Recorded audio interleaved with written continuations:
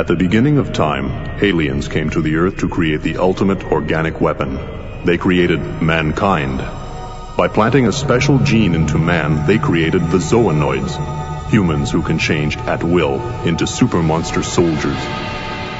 Eons later, the Zoonoid leader, called the Zoolord, has awakened and formed the Kronos Corporation to further develop the Zoonoid technology for world domination. Among the alien remains was found the Unit, a bio-boosted alien armor.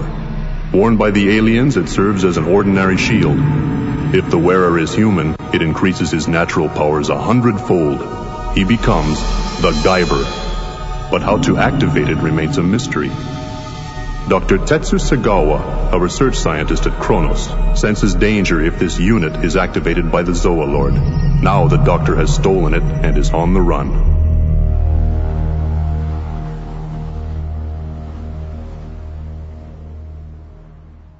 Ciao, my people, and welcome to our 133rd episode of Happiness and Darkness, the superhero movie podcast. We discuss superhero movies from Marvel, DC, Dark Horse Image, and more. Naturally, there will be spoilers, folks, so you have been warned. I'm one of your co-hosts, DJ Nick, and with me today are two great guest co-hosts joining me. On one side, Mr. Devin Smith. Hey, Devin, how are you today? I'm fantastic, and I'm glad that I'm back here. Oh, we're very, very happy to have you back as always. And on the other, Mr. Kelly Pippin. Hey, Kelly, how's life treating you? Nick, so far so good. How about yourself? I can't complain. You know, it's a Saturday as we record this. Other than Italy being kicked out of the World Cup for the second consecutive time in a row, Canada made it. Come on. But Italy did not. So we're going to be sitting on the sidelines while the rest of the teams will be playing in Qatar this time around. So I guess we'll see how that goes. But no, sports woes aside, definitely very happy to be talking to both of you today. Because today we are discussing The Guyver from 91, co-directed, actually, we have two directors this time. On one side, Screaming Mad George, you have to love that name, who only directed this movie as he's more of a special effects guy. And another, Steve Wang, who directed this and the sequel, and of course, Drive, while the screenplay was by John Purdy, while the music was by Matthew Morse. We don't have the returns for this film, but what I can say is, putting it in today's money, it cost $6 million. And judging by critics and what have you, this movie did not go down particularly well, but it did create enough buzz to warrant a sequel. But starting with this first one, actually, Devin, starting with you, what are your general impressions on this film, and were you familiar with the manga from which it was inspired? I am familiar with the manga. I have to be honest. The first time I came across it, I thought it was really, out there, like the idea of everything.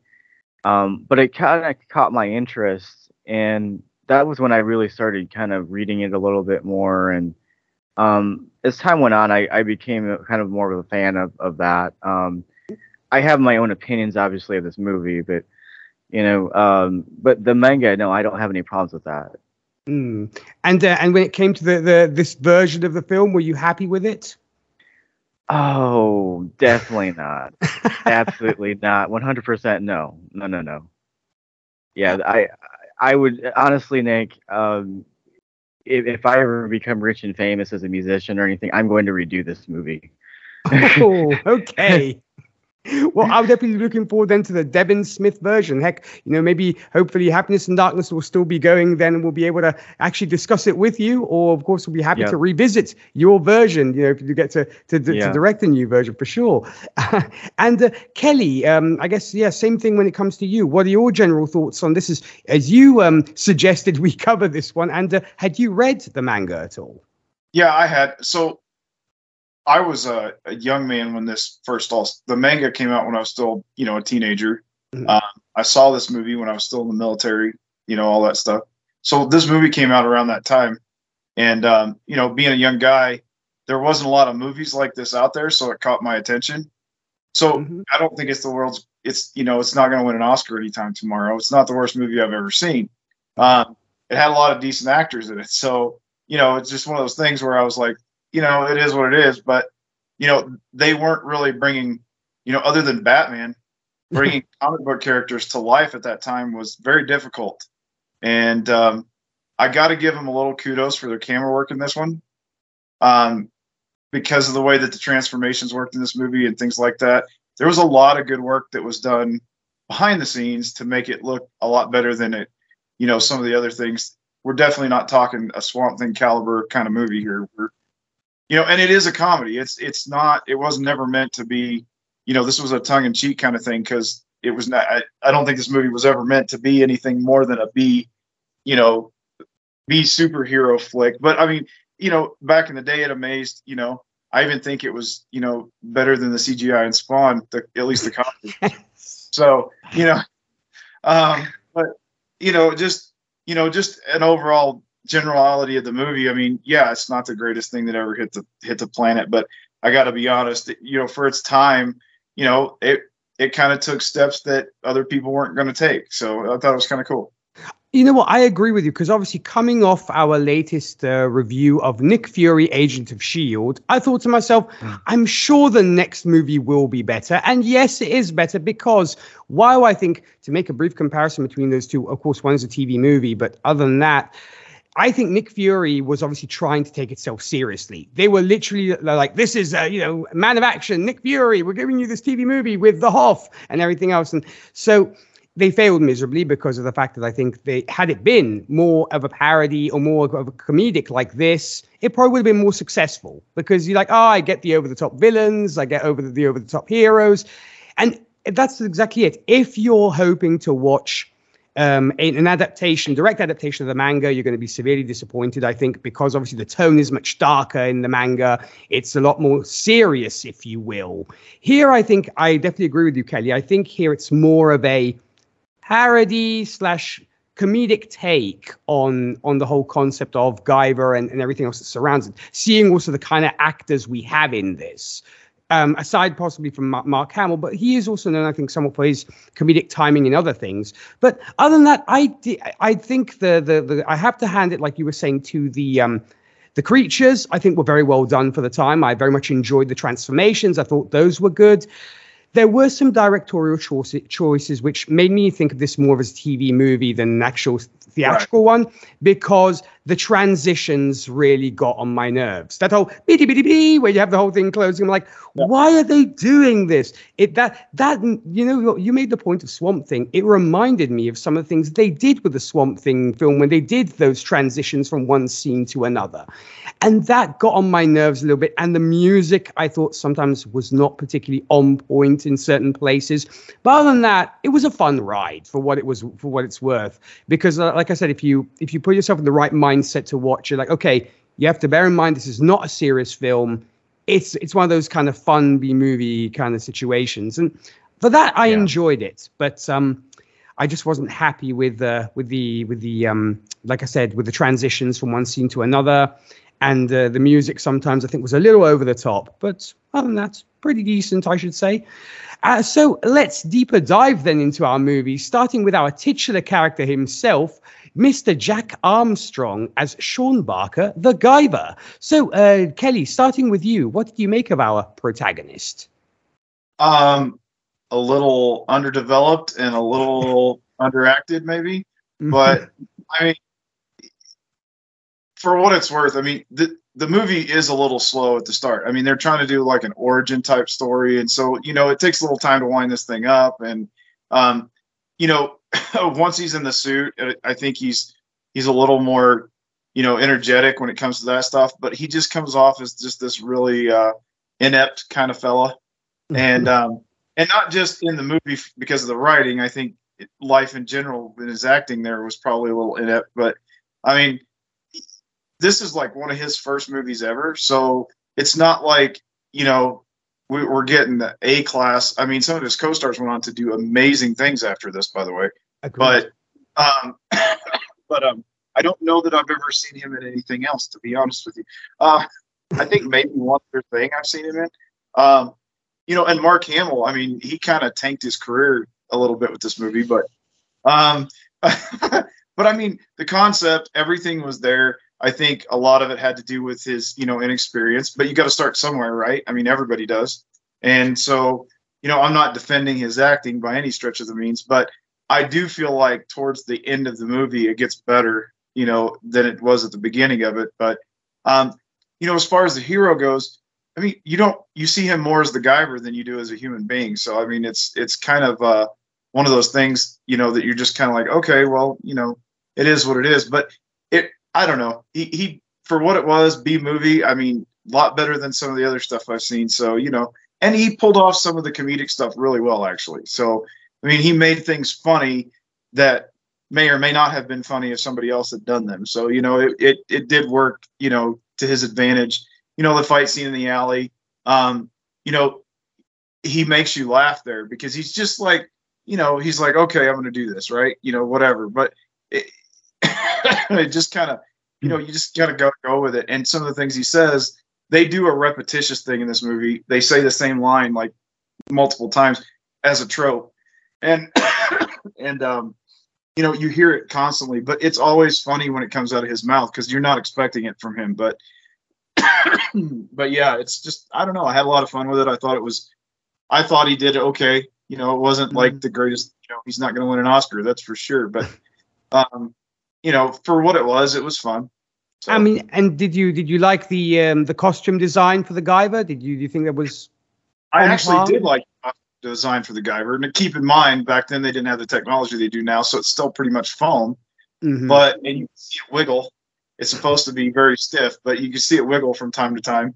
But I mean, they stayed true to the comic with the design. I mean, there's the manga. If you look at it, I mean, that looks like the Guyver. There's absolutely no question of it whatsoever. So I thought that was really a lot of forethought on their part. And I think partly because it was the special effects guy that directed this movie, was it not? Yep, exactly. So I think partly because he was in charge, I think there was a lot more put towards the actual physical appearance of the costumes than there was, so much on the acting. Because, I mean, I was sold on the costume. They didn't get too many stupid close-ups on it, and it seemed to work right, so. And, yeah, a lot of times they ruin it because they try to get those real close-ups of these people, and you start to see all the little hinges and flaws in the costume and zippers and all that kind of stuff. I don't think you really got to see that here. I think they did a really good job of keeping me in frame and keeping things really balanced, and I thought it was a good-looking costume. Well said. And, Devin, what did you make of Sean Barker and the Guyver? Well, I mean, I kind of see it how Kelly was saying too. Like, he's not going to win an Oscar by any means, and honestly, the suits and some of the special effects, and yeah, okay, I'll give it that for its time, but personality wise, just a very bland character. Like, there's not really anything there that's really going to keep my interest. And when they tried to develop like a background story, it's like an epic fail. It just doesn't click. And it's just one of those points in the movie to where I kind of lost interest. And that's one of those times where you just take a little wine glass out, you pour yourself a glass, you sip on it, and you're thinking to yourself, why am I watching this? Well, you can blame me for that, Devin. Yeah. Oh, and did you feel the same way that Kelly did? I mean, were you sold when it came to the costume? Oh yeah. No, like I said, this movie isn't absolutely terrible by any means, but it's not something that I want to be watching, over and over again by any means. Mm-hmm. So yeah, there are a few things in this movie that I think are, decent, that are kind of towards the manga. So there's good points in this movie. It's just during that scene and during that point when they're trying to develop this background story, it's just like, man, how long are we gonna take to just like spit it out here? Because like I'm tired of drinking wine, and I don't know. It's like I said, there's certain movies to me where it's like you got to have a good beverage with you. So. Yes, I agree. I mean, it's true. Funnily enough, I think this was almost, even though he's supposed to be our protagonist, he was literally the least interesting character in this. Probably more interesting when he was, like you guys were both pointing out, when he's actually the Guyver, because at first I mean, I get it. The whole thing goes around the fact of him trying to woo this girl. And that's, I guess, almost our central part of the story. And when he actually shows up at the beginning, at first I saw Mark Hamill walking. I'm like, oh, I can see he's going to become the Guyver because he's a tough guy. He's got the thing going on. No, it's this random dude who's doing martial arts and is trying to impress this other chick who recently lost her dad and everything else. But yeah, it's true. He's very, very flat. But at the same time, I thought what was kind of neat was that when he does become the Guyver, he doesn't immediately become like superpowered or knows what he's doing when he's coming to fighting, because he's a decent fighter, but you can clearly tell that he's kind of repeating pretty much what he's learned in martial arts school. So I suppose from what I gathered, at least when it comes to laws of the movie, even if you do have the Guyver suit, you don't automatically inherit powers or super strength, or you're an accomplished fighter immediately. Whoever wears the suit, if you're a rubbish fighter, you're going to be a rubbish Guyver, I suppose. So I thought that was kind of neat, because you could see the guy had no idea what he was doing. It was just like, okay, I'll do a couple of flips here, I'll do a couple of kicks here. But other than that, it's obviously he's learning. So I like the concept that he's trying to find his feet on what it means to be the Guyver and what it means to be the hero. And he's not too sure of it himself at first, because obviously he does not know what this suit does. He doesn't know that it can bring you back to life, or you can sort of dissipate and come back. So it's a whole new world for Sean. But it's true. I was not particularly pleased with what Jack Armstrong bought. No surprise. He was not brought back for the sequel. So I guess people weren't. I guess the filmmakers weren't too pleased with the end result either. But aside from, and what kind of did make me laugh was, aside from the random kind of fights we get, the staple move is the same move that Swamp Thing has. Pick up a guy and toss him. So I'm like, okay, I guess in the 90s, that's how you fought, kids. You picked up somebody and you just tossed them somewhere in hopes that they would not get back up. So it kind of made me chuckle, because like, okay, there's that trope again. But yeah, all in all, I liked the suit. I kind of dug it. I thought it was well done for the time. Being a big fan of practical effects, so obviously being a big fan of Jim Henson and all that stuff, I really dug this, because CGI can be a great thing, but sometimes you just have so much of it, it almost takes you out of the movie. And so I'm kind of a sucker for this old school kind of thing. So costume wise, so because of course Screaming Mad George is a special effects guy, and so you could tell great painstaking was made into the costumes. But I do think it was sacrificed for story. I think that was a big problem, is, we're going to do all these great effects and great monsters and stuff, but the story's going to be a little bit meh, because we're doing a comedy, so who cares at the end of the day? Okay, so let's get to Jack's significant other. We have Vivian Wu as Mizuki Sagawa, who we actually met on this podcast in Teenage Mutant Ninja Turtles 3. So, Devin, starting with you, what did you make of Mizuki? Well, I didn't think she was terribly, boring by any means. I mean, again, she's kind of just there as like the love interest, and I feel like that might have just been like one of her very first films, and so she, was just kind of brushing up on acting skills and beginning stuff.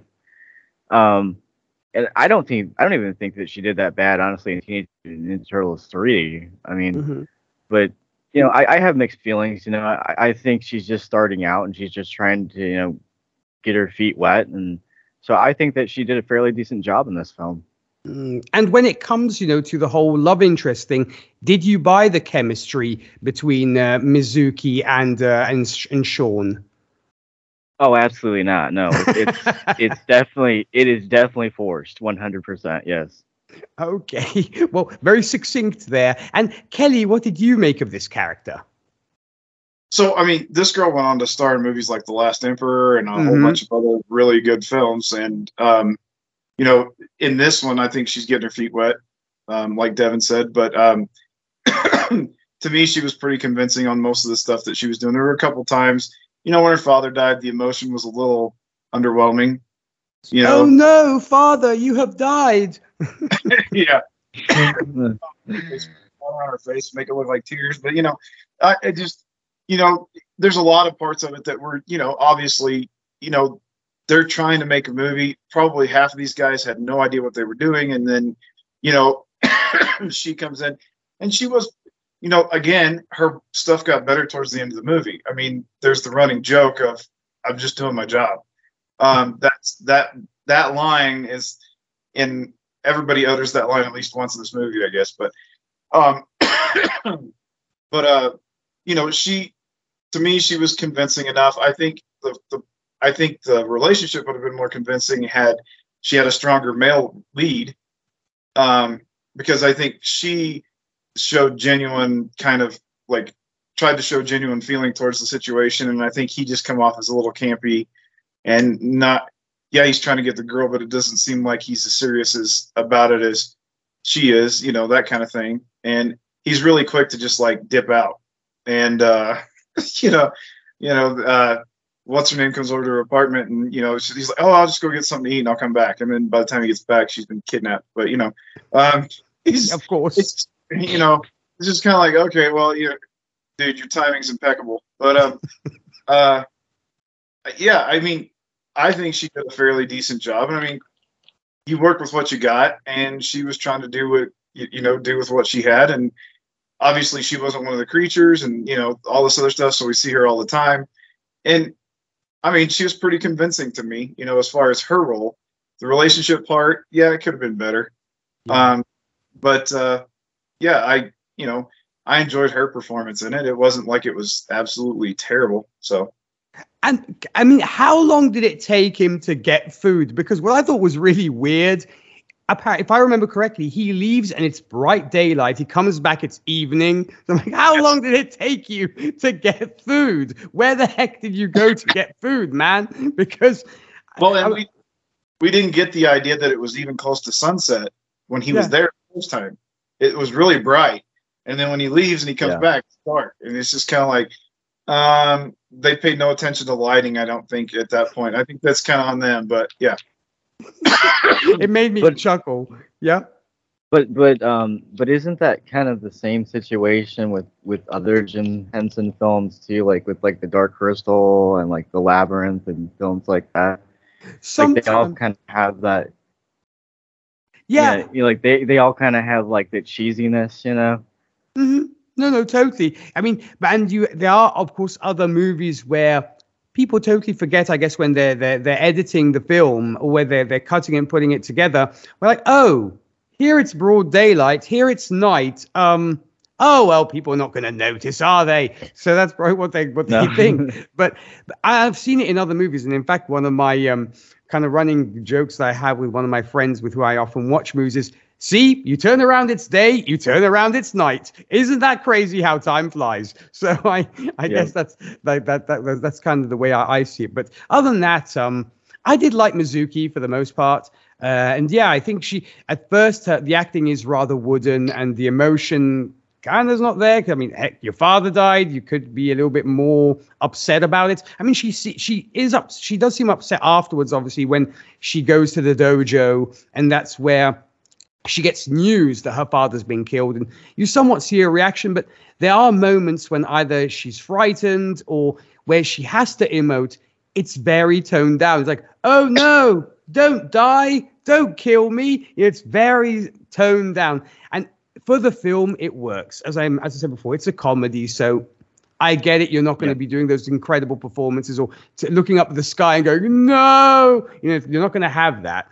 But other than that, so there were moments where, like, come on, you can emote a little bit. You were in The Last Emperor, for crying out loud, and you did a great job. But I get it. She's maybe a little bit green still here, so I get that as well. I definitely think she's more involved in the whole relationship situation possibly than he is, than Sean is, because she actually shows more interest there. And it did kind of make me chuckle, of course, that Sean jumps to conclusions when he comes to her apartment and he finds Max Reed there. He's like, oh, there's somebody there. And so it's like, oh, she's already found somebody else. And obviously he's convinced that the Mizuki and Max have something going on, but that's obviously not the case. And what is it with that, with the mirrors all over her apartment? I don't know. I mean, I guess she's kind of has a fetish for mirrors in various places, because a mirror right there behind the door, I don't know, it seemed a bit weird to me, but I don't know. Oh yeah, I thought it was too. That's kind of a trope in some of these B movies. So there's a mirror directly across from the doorway. So when he looks, he sees Max standing behind the door. And so, if you look at like some of the old B horror movies and some of the old classics, and then even now they use it as a trope, like someone's hiding and there's a mirror. They use it as kind of that trope. True. And Max says, what a place for a mirror. It's kind of one of those things. It's like a running gag almost. And they do, in this movie, they poke fun at a lot of tropes in films and other things.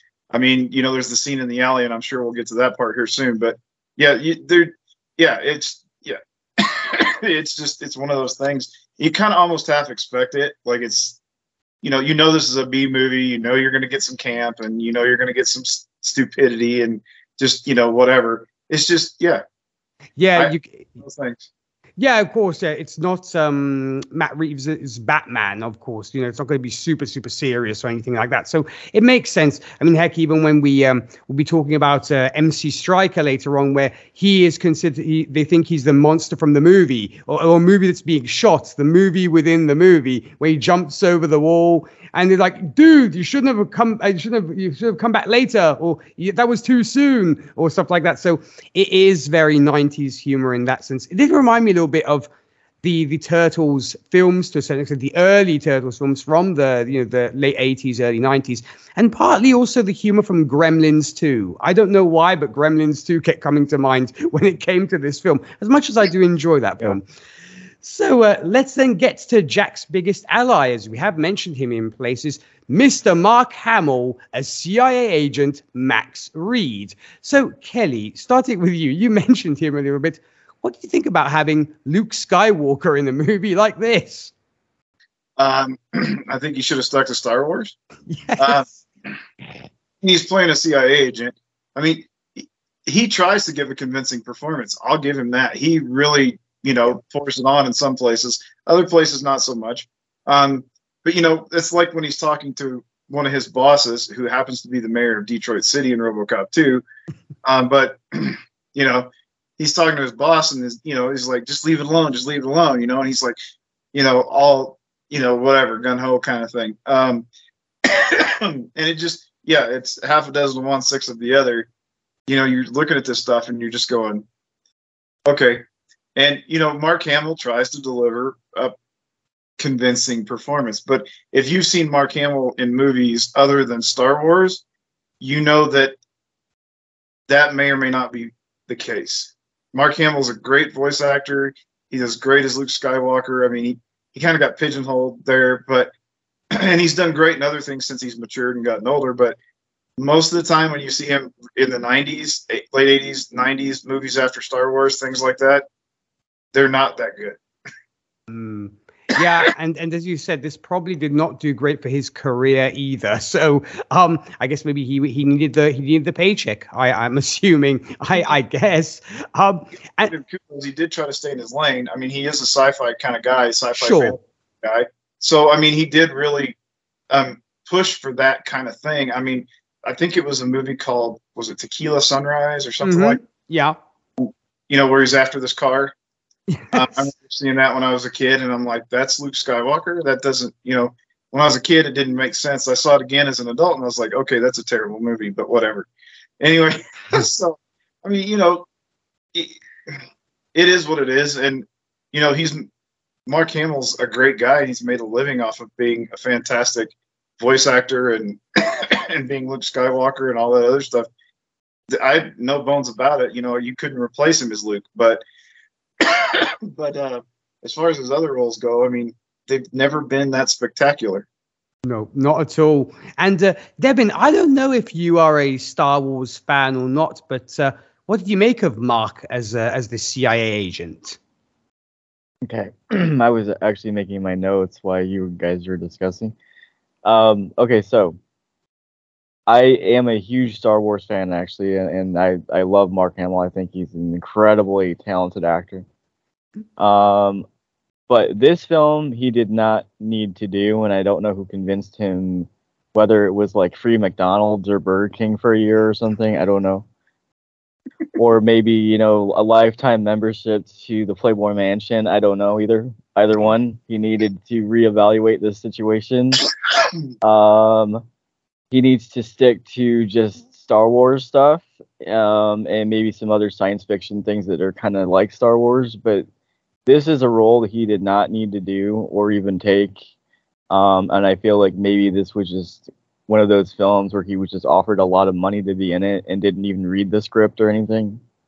Because I'm not really buying him as a detective in this film.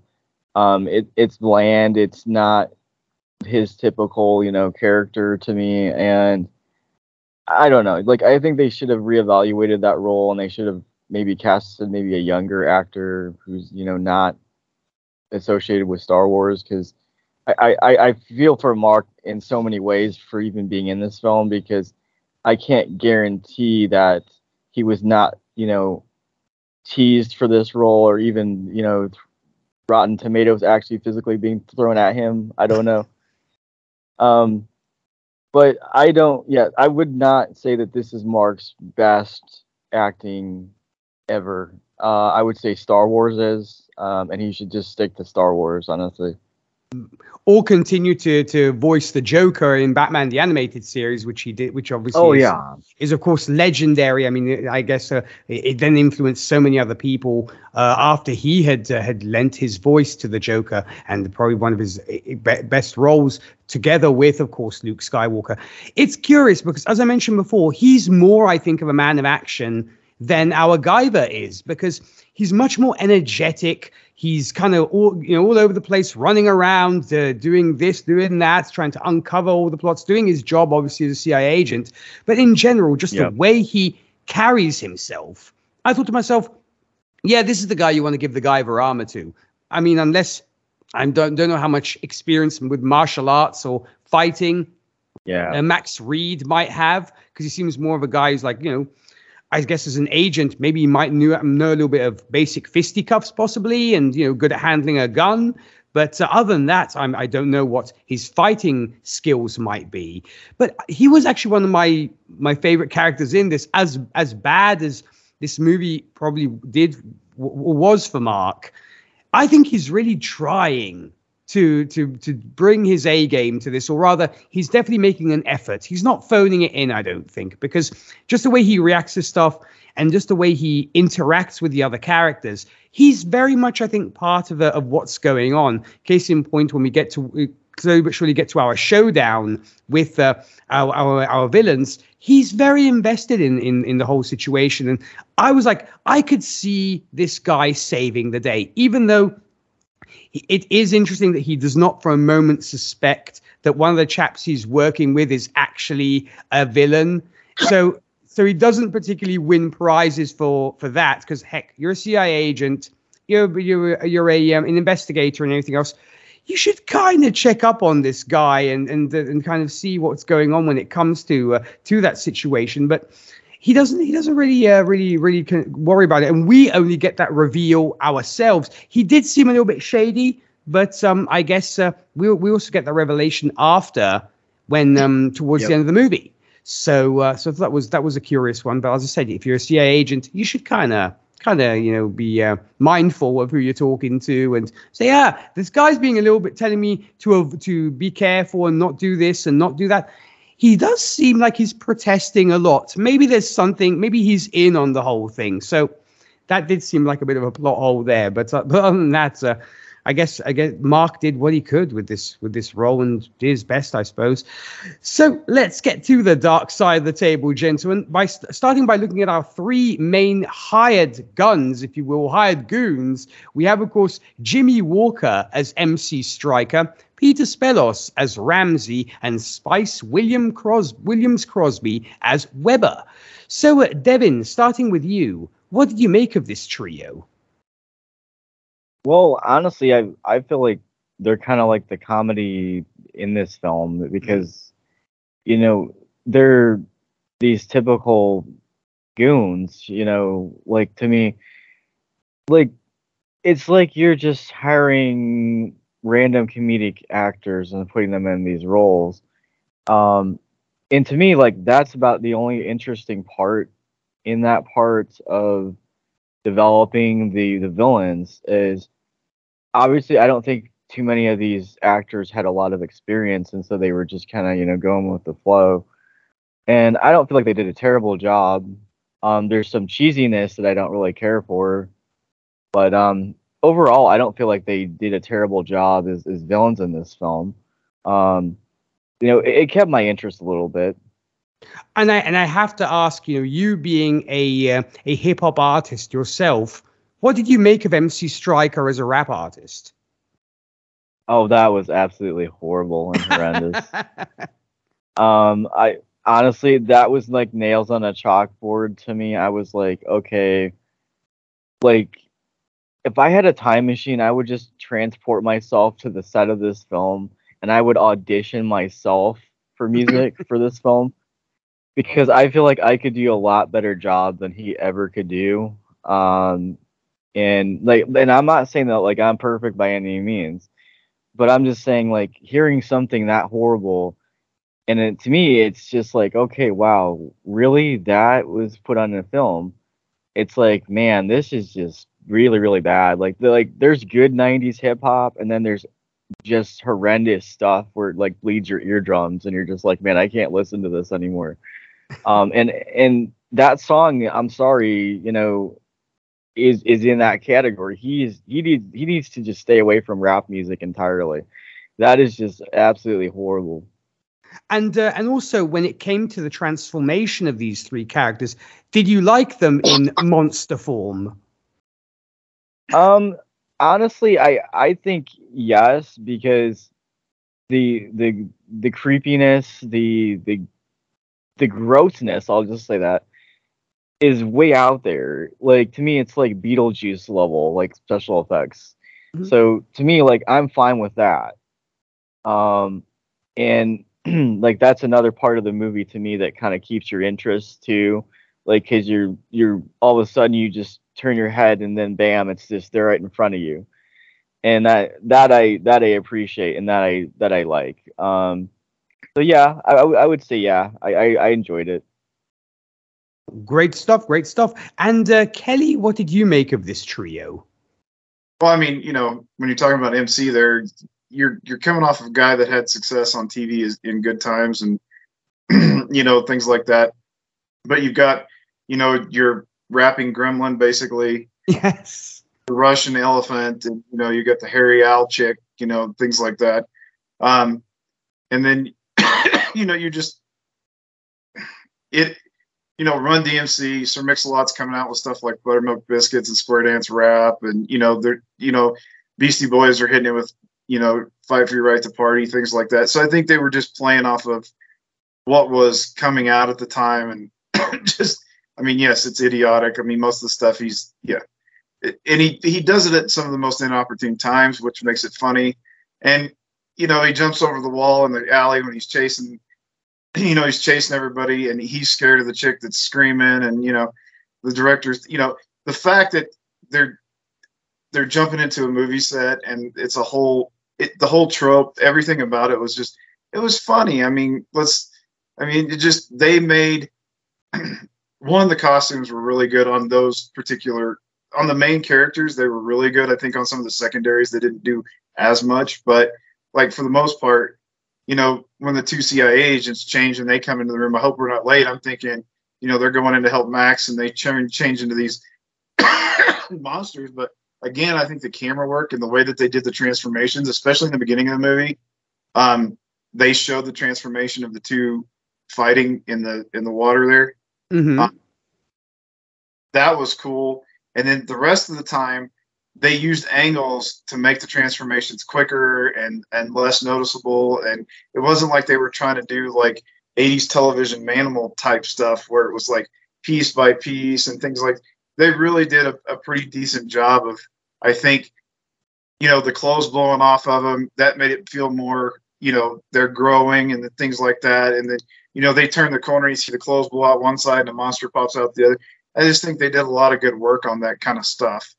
And I think, each character kind of fit the personality really well, and they just did a really good job. The inept lackeys. I mean, how can you get any better than that? And and again, the phrase "I'm just doing my job." That's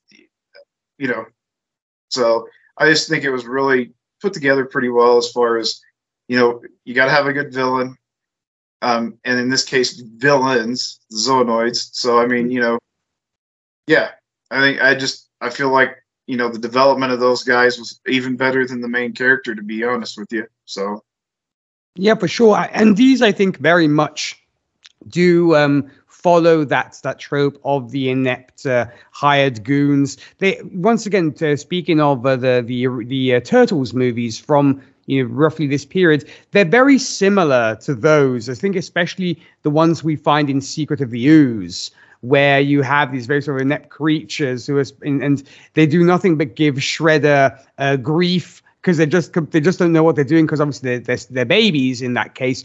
Here, it's kind of very similar, because I find that between Liska literally is herding wildcats here. And granted, he does have probably something going on with Weber, and we get that kind of moment where they're in the getaway van, and he's like promising to take her here, there, and everywhere. And I thought it was kind of funny and kind of fun that within this group, you actually do have a couple there in the cases I mentioned of Liska and Weber.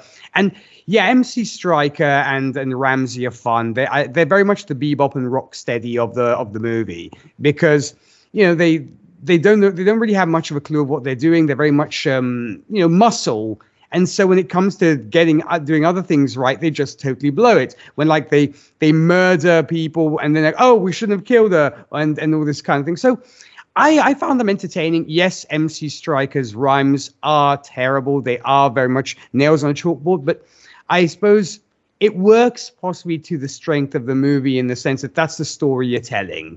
Because one, it's incredibly inopportune, like you were saying, Kelly. And second, it's like maybe MC Stryker, because he gives himself the title MC, maybe that's his dream job. That's what he probably wants to be, and leave the life of crime and become a successful rapper, but it's just not working out for him. So I guess he has to get the money somehow. So he's joined these crooks. But yeah, and also shout out to Peter Spellos, who I've been talking on and off with, and who should be making an appearance on Gold Standard. So I'm looking forward to having him on. He was good fun. He reminded me a little bit also a proto tracksuit mafia guy from Hawkeye. I thought it was fantastic. All you had to do was say bro, and it would have been perfect. Because like, this guy should join the tracksuit mafia. He would be an added value to the tracksuit mafia. So that made me chuckle. Okay, so let's, I guess, move on then to our next and only surviving main villain, along with Stryker, because fun enough, everybody dies except Stryker. By the time all is said and done, of course, we have a Willard E. Pugh as Colonel Castle, who has been in tons of movies, from The Color Purple to Air Force One to RoboCop 2, as you were mentioning, Kelly, and much, much more. So when it actually came to this guy, Kelly, since you brought him up, what were your thoughts on Colonel Castle? I thought they just moved him from RoboCop into this movie. I mean, almost exactly the same, canter, and the way that he, I think, as the mayor of Detroit City in RoboCop 2, I think he's like, it's the same kind of acting that you got there. I mean, and let's be honest, RoboCop, the original and the second one, these movies were never meant to like make 20 or 200 billion dollars. They were made because they were fun and that kind of thing, and they didn't always have the best actors in there, but I mean, he does it well. I mean, he's always acted shady, always has shady characters, always, and you're sitting here going, okay, at first when I saw him, I'm like, oh gosh, where did I see him before? Okay, now I know, and then, but he's always got this he's always an on the fence character. You never know if he's doing a good thing or a bad thing. Mm-hmm. And, obviously in this movie, we find out later he's doing bad things, but, we just, you look at this stuff and you go, okay, well, we're flying through here, and then bam, here he is. And I'm like, oh gosh, okay, this is either going to be incredibly funny, or it's going to be incredibly stupid, or, because I mean, in RoboCop 2, he's kind of the comedy relief. I mean, he's just puppet on strings basically for the city of, the city. But in this movie, he's pulling the strings as far as, the CIA is concerned. So, totally different kind of aspect, but it just, yeah, he pulls it off like he always does. And I mean, kudos for keeping your career alive. And, everybody's got to work, and, we can't always make a masterpiece, so, when you jump into these things, I mean, heck, somebody said, hey, you want to come be in a Guyver movie? I wouldn't care how campy it was. I'd go play in the Guyver movie. So, what the heck? It's a paycheck. So, I mean, this movie, just in general, I mean, you look at it, and yeah, it wound up getting a sequel, and the sequel was even better than this one. So, it's one of those things. You're kind of like, okay, they're trying to take something that they love and turn it into a movie, and this is what we got. I mean, and the guys that portrayed some of these characters, we see them other places, and yeah, they do a better job in other places, sure, but in this one, he did just fine. It was, it wasn't a hard role to play, I don't think. No, especially not for somebody like him, who, like Willard E. Pugh, who has, played, like you rightfully said, as characters akin to this in other movies. And Devin, what did you make of Colonel Castle? Well, I'm kind of on the same level that Kelly is. I mean, I respect the actor. I respect his accomplishments. He was in a lot of other good films.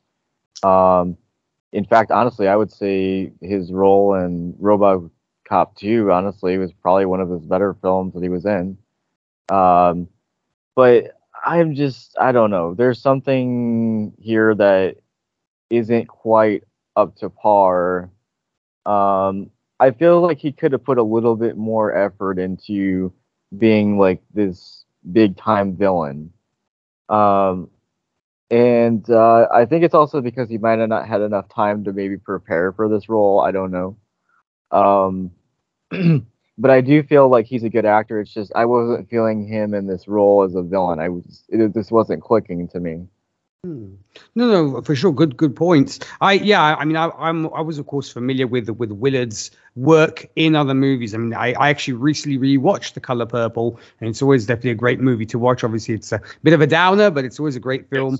Yes. And of course, yeah, the other RoboCop 2. Being a big fan of RoboCop, always enjoy watching that. Yeah, I think to a certain extent, it might be a little bit almost that parody, once again, of that rivalry that you get in a lot of films between law enforcement and the military. In the sense that here you have Max Reed and Colonel Castle butting heads to a certain extent, and that's something you get a lot in films. If it's either law enforcement and the feds, or it's the feds and the army. And here's I think pretty much that situation, which is taken right out of so many films we've seen, because obviously Colonel Castle, even though he is working for the dark side of this of our characters, it is very much that situation of, I'm kind of not happy with what you're doing. You're doing this wrong. So at first, that was the impression I got. But then, of course, we realized that his motive is because of the fact that he is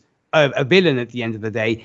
And I did kind of enjoy how over the top Willard did play his reactions in certain situations, especially with Max. And it's like, yeah, you don't want to be doing this. No, you don't want to be doing this. And also it did make me chuckle, because I think Willard himself realized this wasn't a movie where you had to be deadpan serious, like say Air Force One, for example.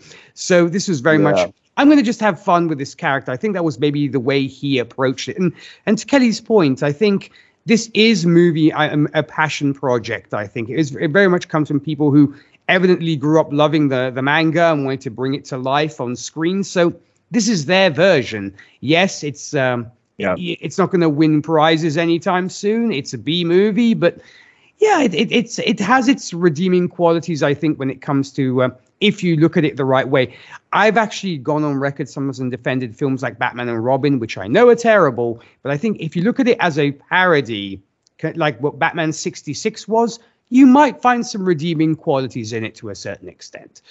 So let's get to our next big bad before we get to the main boss, if you will. We have another well-known actor, Mr. Michael Berryman, as Liska, whom our listeners might know for movies like One Flew Over the Cuckoo's Nest, The Hills Have Eyes. Of course, he was in The X-Files, Star Trek, and so much more.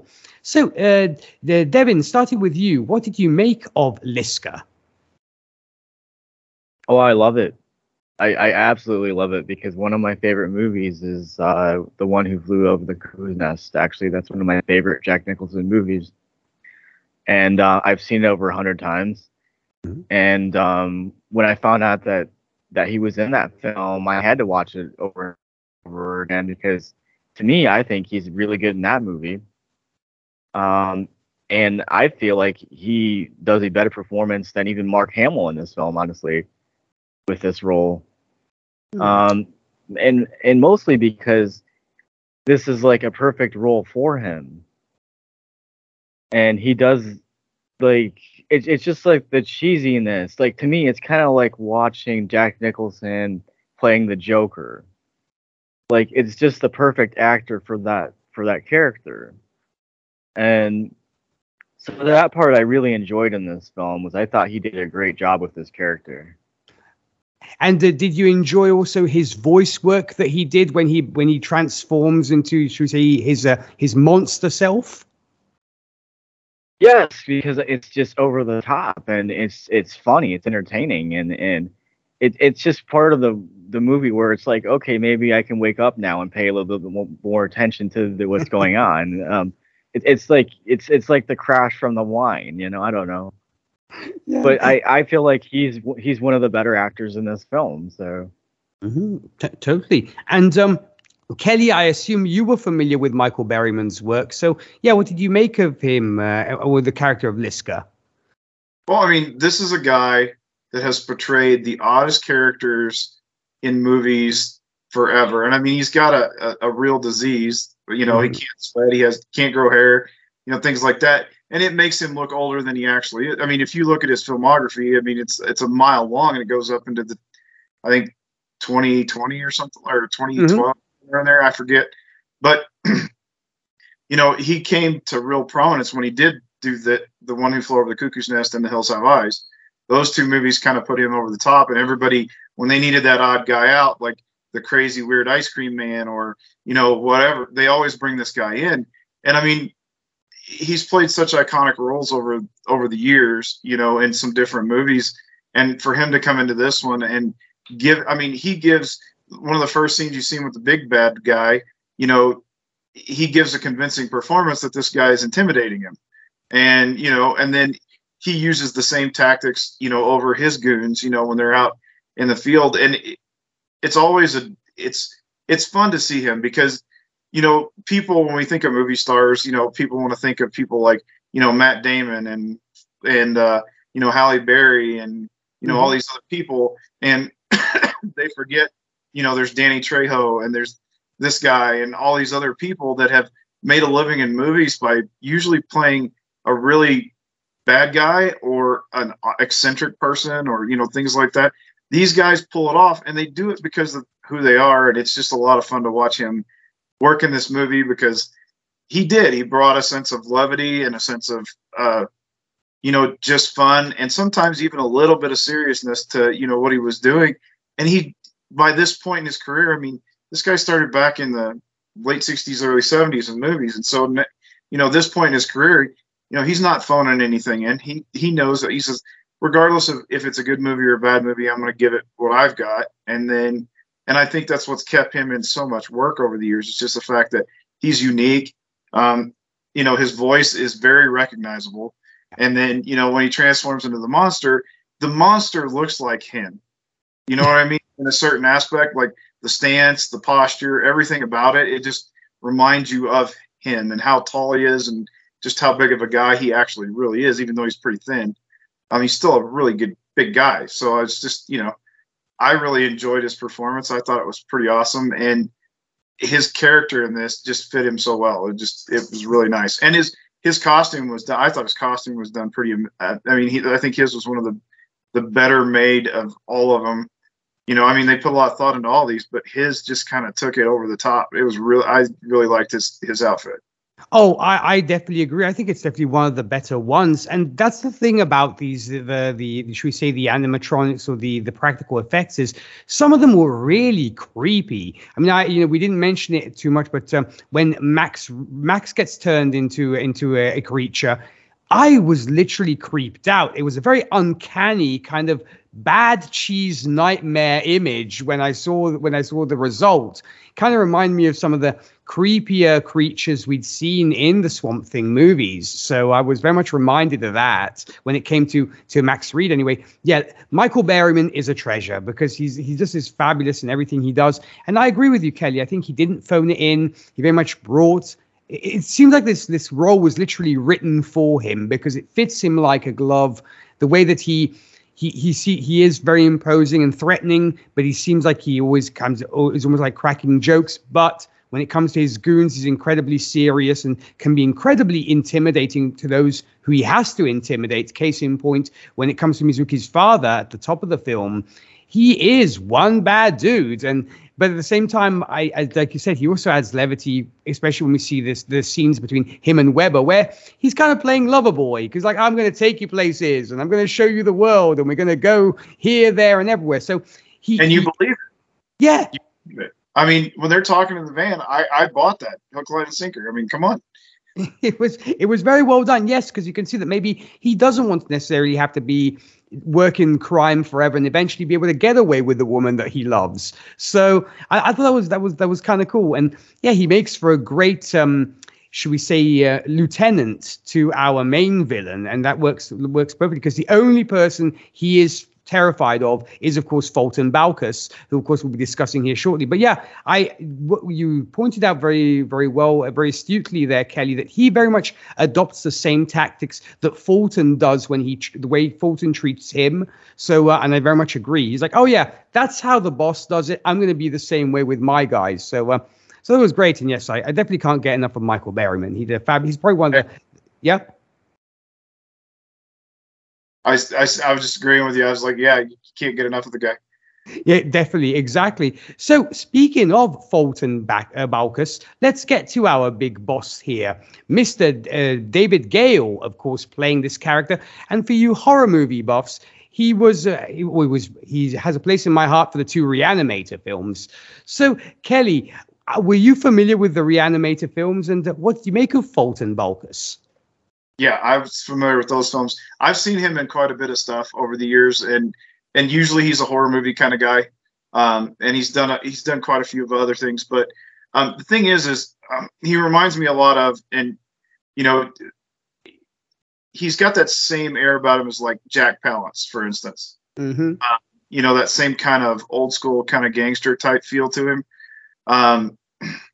And, you know, I've watched Jack Palance in several different movies. I mean, you know, Batman, City Slickers, all these, you know, different movies. But in this particular instance, I thought him playing the big bad guy and not getting the reveal of his true form, you know, the King Zoonoid or whatever, not getting his reveal to the end of the movie was a good call on their part because, you know, we get a taste of how powerful he is, you know, little hints here and there throughout the movie, but we don't really get to see the big bad till the end.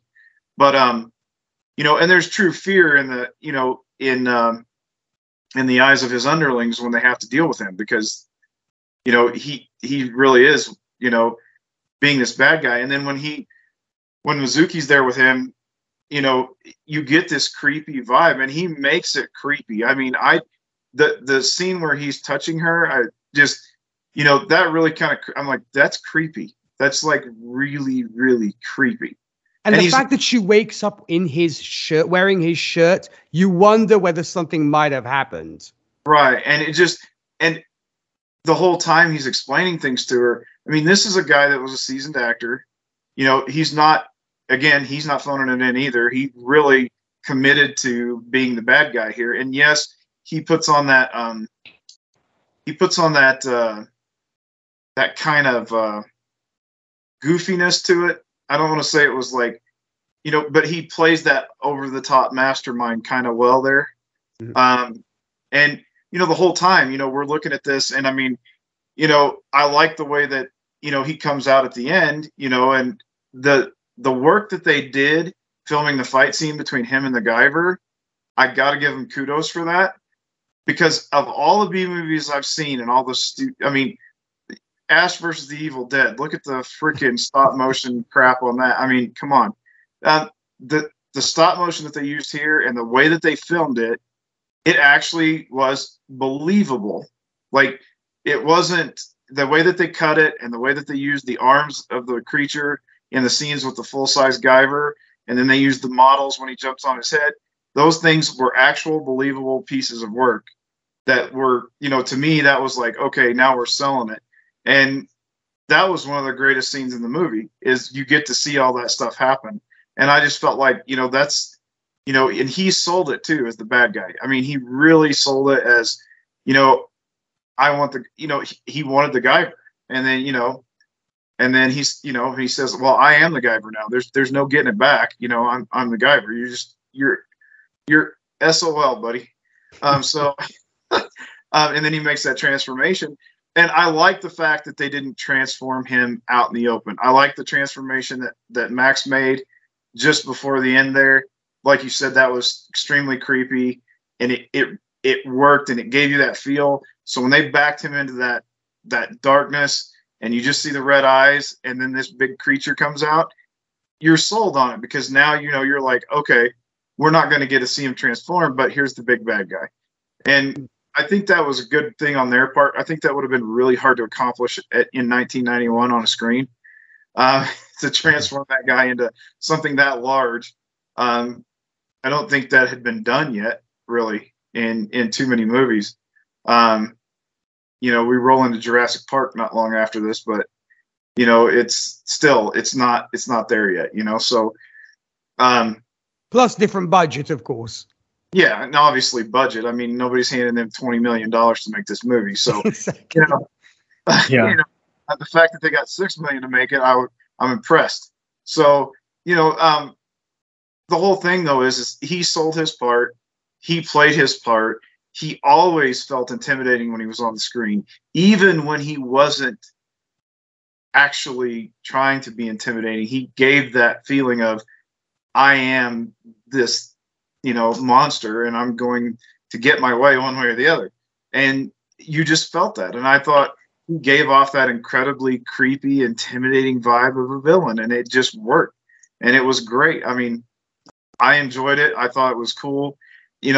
Again, this movie was a little slow, so we didn't get the reveal on him till the end, but I think they made a good call on that, because revealing him any sooner would have just probably not made it as exciting as it was at the end of the movie. So, but yeah.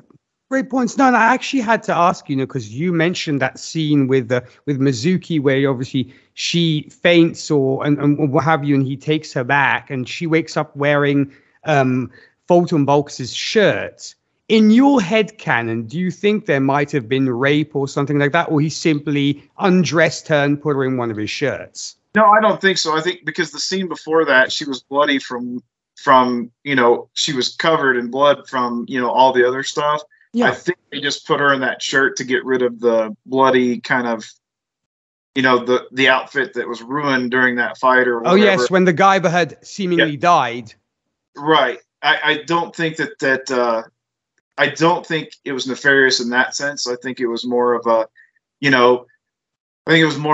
hey, her clothes are messed up, let's put her in this kind of thing, whatever. I didn't in that particular set, I didn't feel like that, because he's a villain, but I think he still in some sense had some kind of he's trying to rule the world. He's not trying to just take out one chick. So I mean, you know what I mean? I feel like that he had bigger plans, and that wasn't necessarily because even criminals, I mean, they don't like rapists, they don't like pedophiles. I mean, so even people that are trying to take over the world aren't necessarily in that vein. They still have some type of moral compass. So even though he's creepy, and yeah, I think he would have took it if she offered, but I think he'd have rather killed her instead.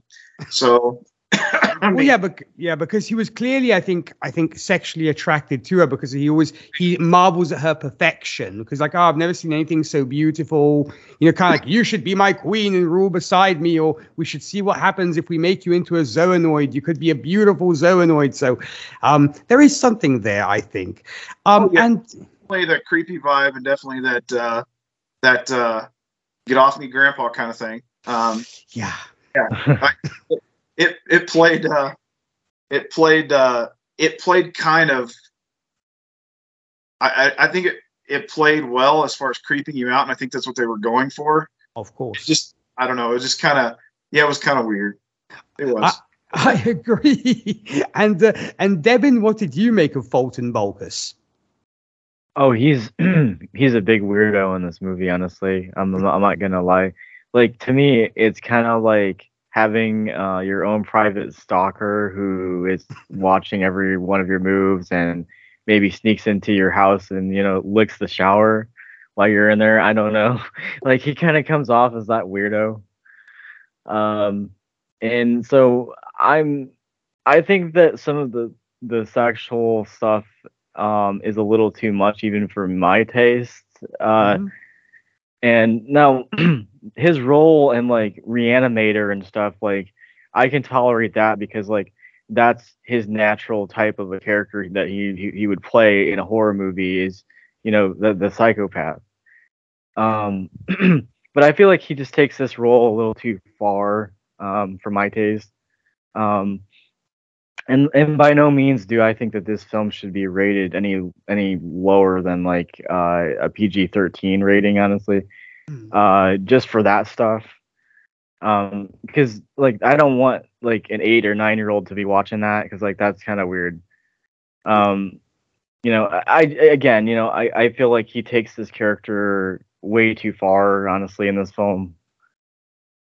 Yeah, I think so too. I agree with you. I don't necessarily see it as possibly being an R-rated film, but I definitely think parental advisory, I think it should be at least a PG. I think so for sure, because of some of the innuendo and what have you. But yeah, it's definitely doesn't really have anything to possibly R-rated. I mean, even the gore there is a little bit of gore here and there, but I don't think it's excessive. It's very, very campy gore.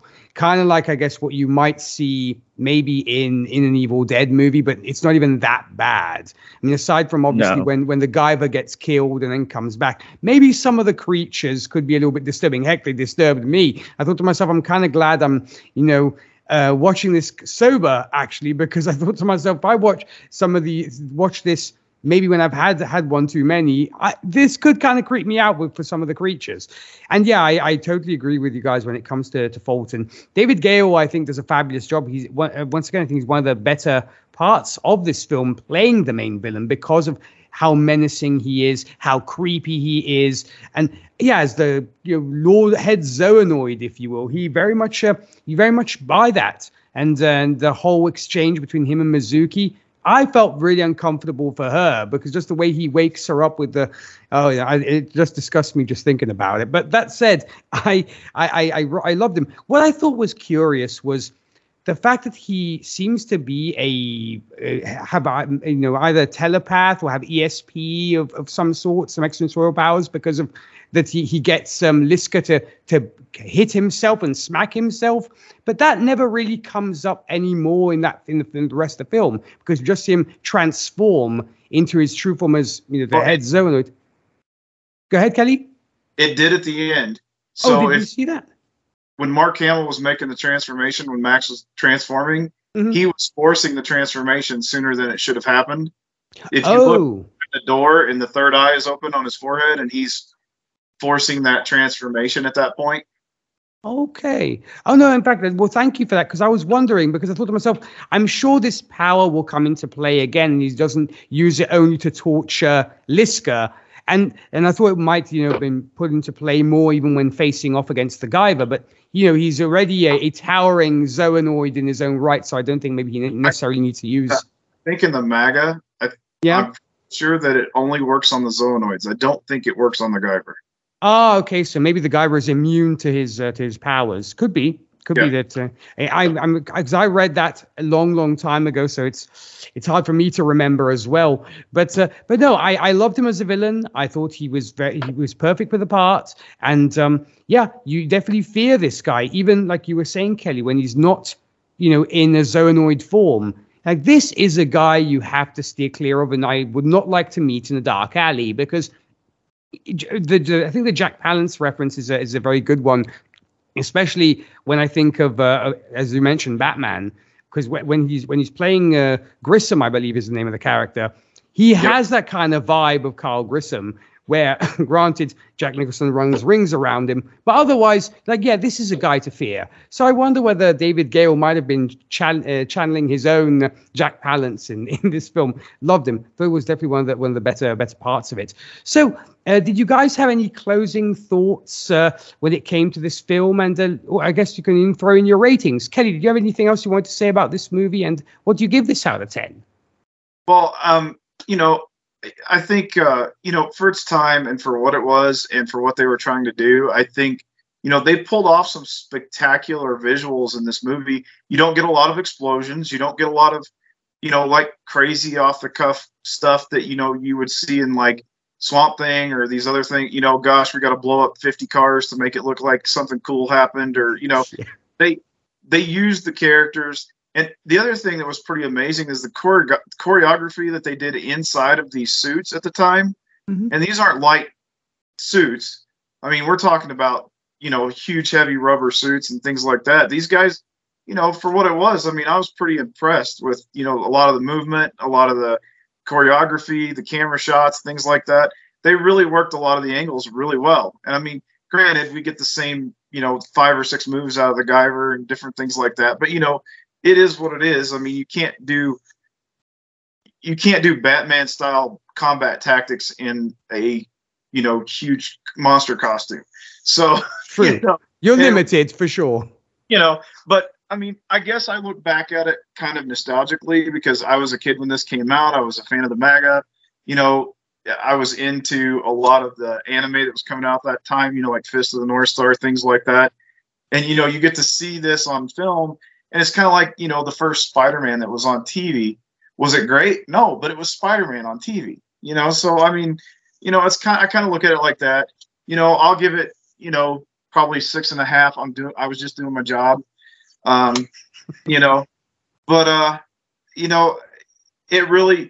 it plays to the time it came out in. I mean, we had Teenage Mutant Ninja Turtles. That was a huge hit. We had all this other stuff going on at the time. And so now we've got another creature film that came out, and it really is. It's a creature film. I mean, when you look at it, and it follows more of the lines of like a horror comedy than it does an action comedy, like it says it is. But still, I mean, you can't fault it for what it is. And use, $6 million to make a movie like that is chump change for what they dished out to do, Batman, or, you just go down the list of movies back then, and, it's there. That's not a budget. That's like, here's $1, go to the corner store, get me a movie. So you look at it, and I don't think it had a really good theatrical release. I think it went to video pretty daggum quick. I don't even think I got to go to the theater to see it. I think I rented the VHS tape to see it.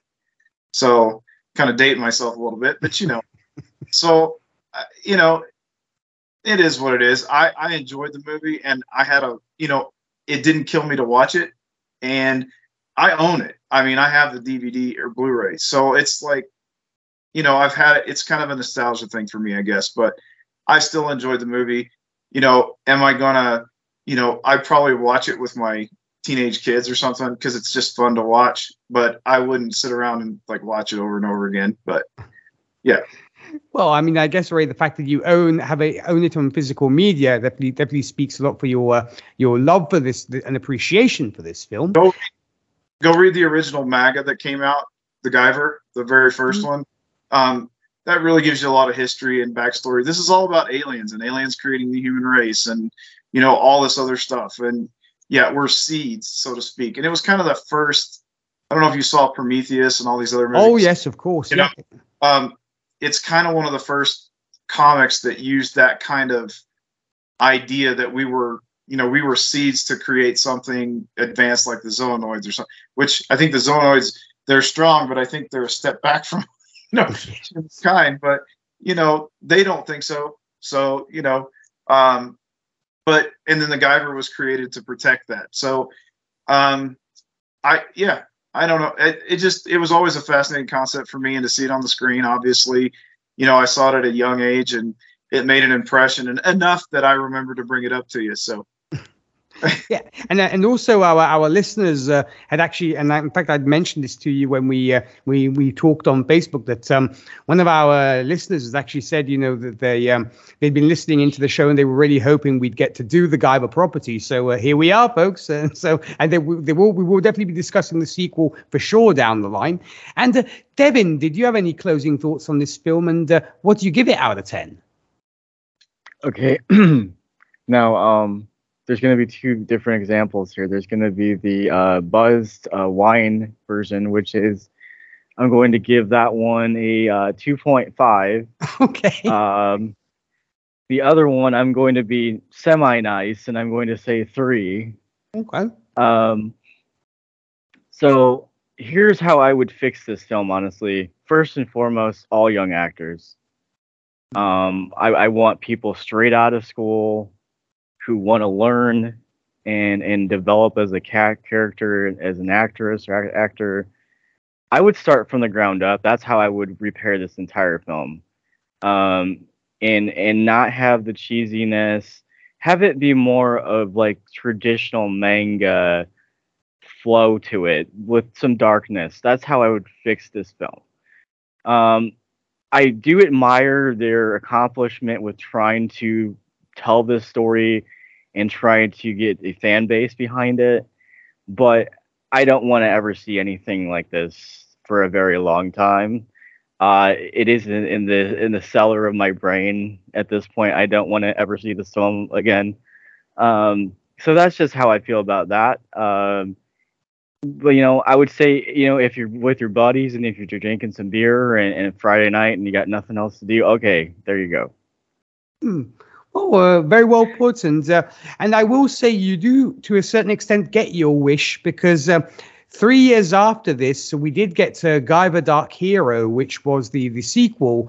And believe you me, it is much darker, and they very much listened to some of the critiques and the fans who had watched this and like, yeah, we're happy you gave us the Guyver, but we would have liked it more akin to the manga. And in fact, Dark Hero is pretty much what, like the title says, they kind of lose the comedic element. They look to it more, should we say, serious, if you will, of this hero battling aliens who created the human race. So it's, and I think that's going to make for an interesting conversation when we do get to Dark Hero. I'm actually going to give this also a passing grade. I'm going to give this 6.5 myself, as at times, I mean, I do struggle sometimes with over-the-top cheesy B movies unless it's something that I'm really, really interested in.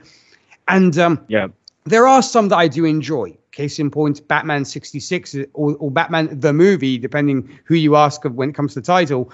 But for simplicity, I refer to it as Batman 66. Case in point, Batman 66. It is silly as all get out, but it's one of my all-time favorite campy movies when it comes to superheroes. So I would almost equate it to that, in the sense that it is that kind of humor, if you will, brought into the 90s with everything that comes with making a movie like this in the 90s, with the tropes that come of it. So I don't really have a problem with it. I'll probably be watching Batman the movie more often than I watch this. But I think it was a good first effort, and evidently it did generate enough buzz for them to make a sequel. So, yeah, I mean, some of the performances I very much enjoyed. I mentioned my gripes with the fact of the transitions from one scene to another, which got on my nerves no end, but that's just me. I mean, maybe back, the folks who appreciate those kind of either it's a star wipe or it's, and I don't know why it just grates on me. But other than that, and the music, I wasn't happy with, as I mentioned before. But other than that, it's a good B movie. It's a fun time all in all. So it's a 6.5 out of 10 for me. So let's get to recommendations then. Devin, is there anything you would like folks to check out that might be peripheral to this movie, or that might in some way be related to the Guyver? Well, honestly, I would say anybody who's a fan of this manga, honestly, I would say start playing like Splinter Cell and some of those other video games that like were developed later on that were kind of similar to like first person shooters. And I feel like they've done a good job with taking mangas and transporting them into video games, and I think that actually they should do that with this situation.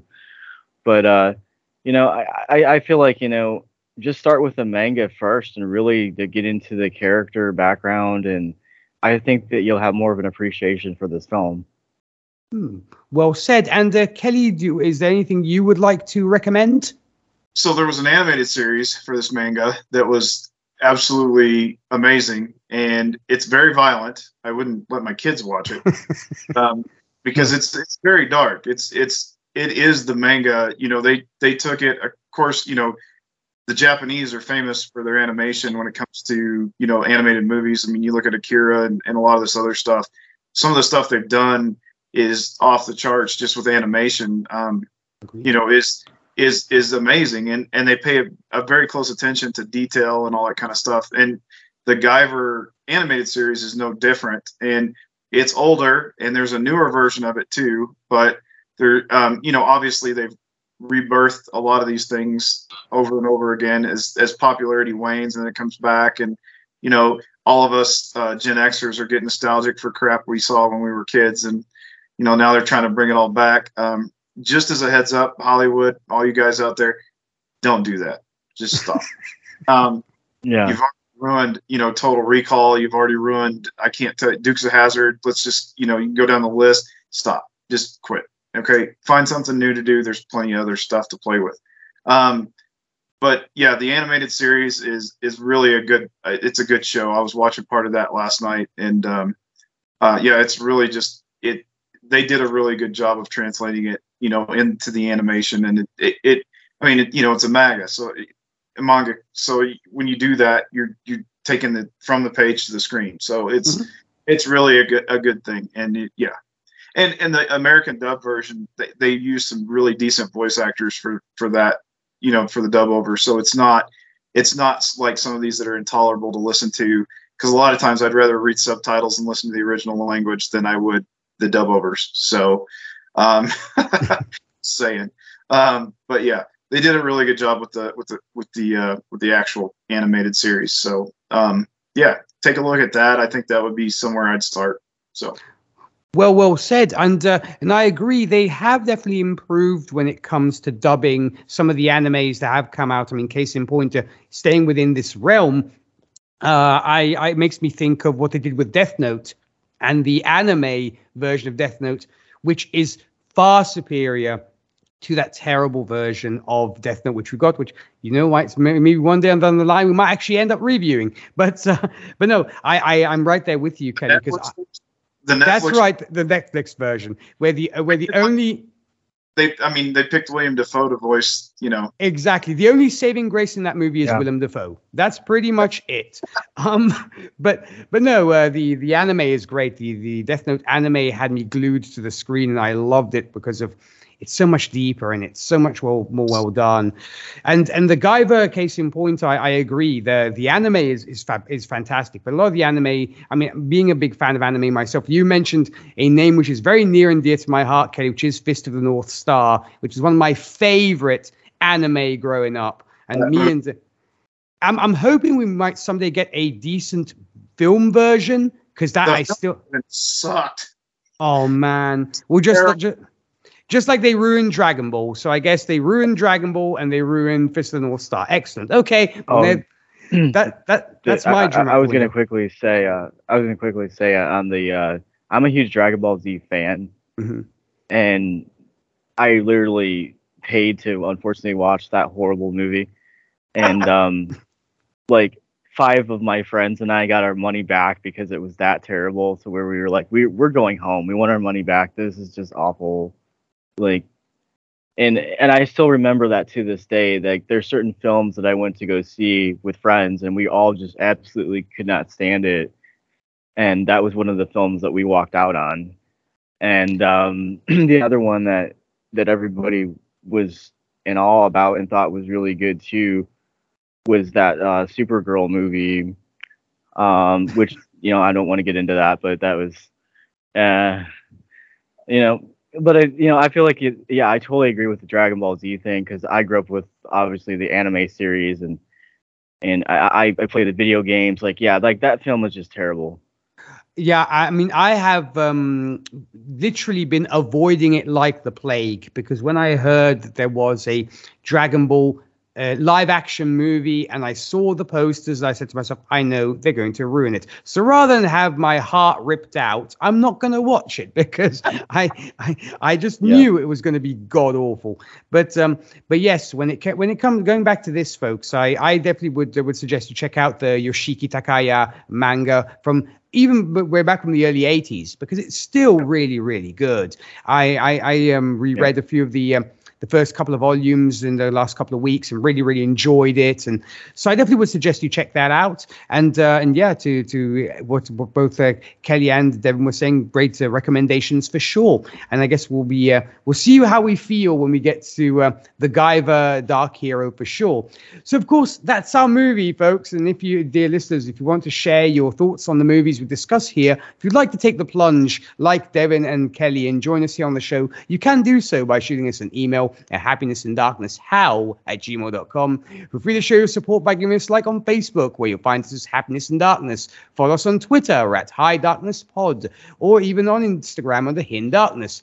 Also, if you'd like to support the podcast feeling generous, check out the great tiers we have going on Patreon. There you'll be able to pick films that go outside of what are considered regular superhero movies, or even films inspired by comics, like the aforementioned Death Note, or Road to Perdition, or I Kill Giants, or even films which inspired comics, such as the Aliens franchise, the RoboCop franchise, Terminator, and more. Check all that out and join our army of patrons. Head on over to patreon.com/happiness-in-darkness. So, Kelly, starting here with you, when you're not here discussing all kinds of superhero movies, where can folks find you? They can find me on Facebook under my professional page, Kelly Pippin. They can find me at Something Like Yesterday, the band. They can find me on Reverb Nation, Something Like Yesterday. There's a lot of places. You just Google my name. There's not too many people with the name Kelly Pippin, so you're either going to find a Hobbit or you're going to find me. So it should be good to go. Excellent. And Devin, where can folks find you? Well, you can find me on 502 Fallen Angel Radio. I am co-host of the morning show, and I might be getting my own show actually starting possibly next year. Sweet. And I'm obviously on this podcast because I love this podcast, and you guys have been very welcoming and friendly. I also have my own music page, which I am permanently trying to evaluate the situation. And my YouTube channel is Devin Drizzle Smith, setting that up for the video vlog episodes, which will be airing this week. And then my music page, once that is evaluated and I can get a little bit more professional with it, I'm going to start selling my own music on there. And your new song is actually going to be uploaded this week. Oh, wow. Looking forward to it, Devin, for sure. Awesome. Well, folks, definitely be sure to check out all the great things that Kelly and Devin get up to. And when it comes to me, for you country music lovers, I can be found hosting the radio show Whiskey and Cigarettes, where we play today's country, traditional country, and everything else in between. For more info about that, visit our website, whiskeyandcigarettesshow.com.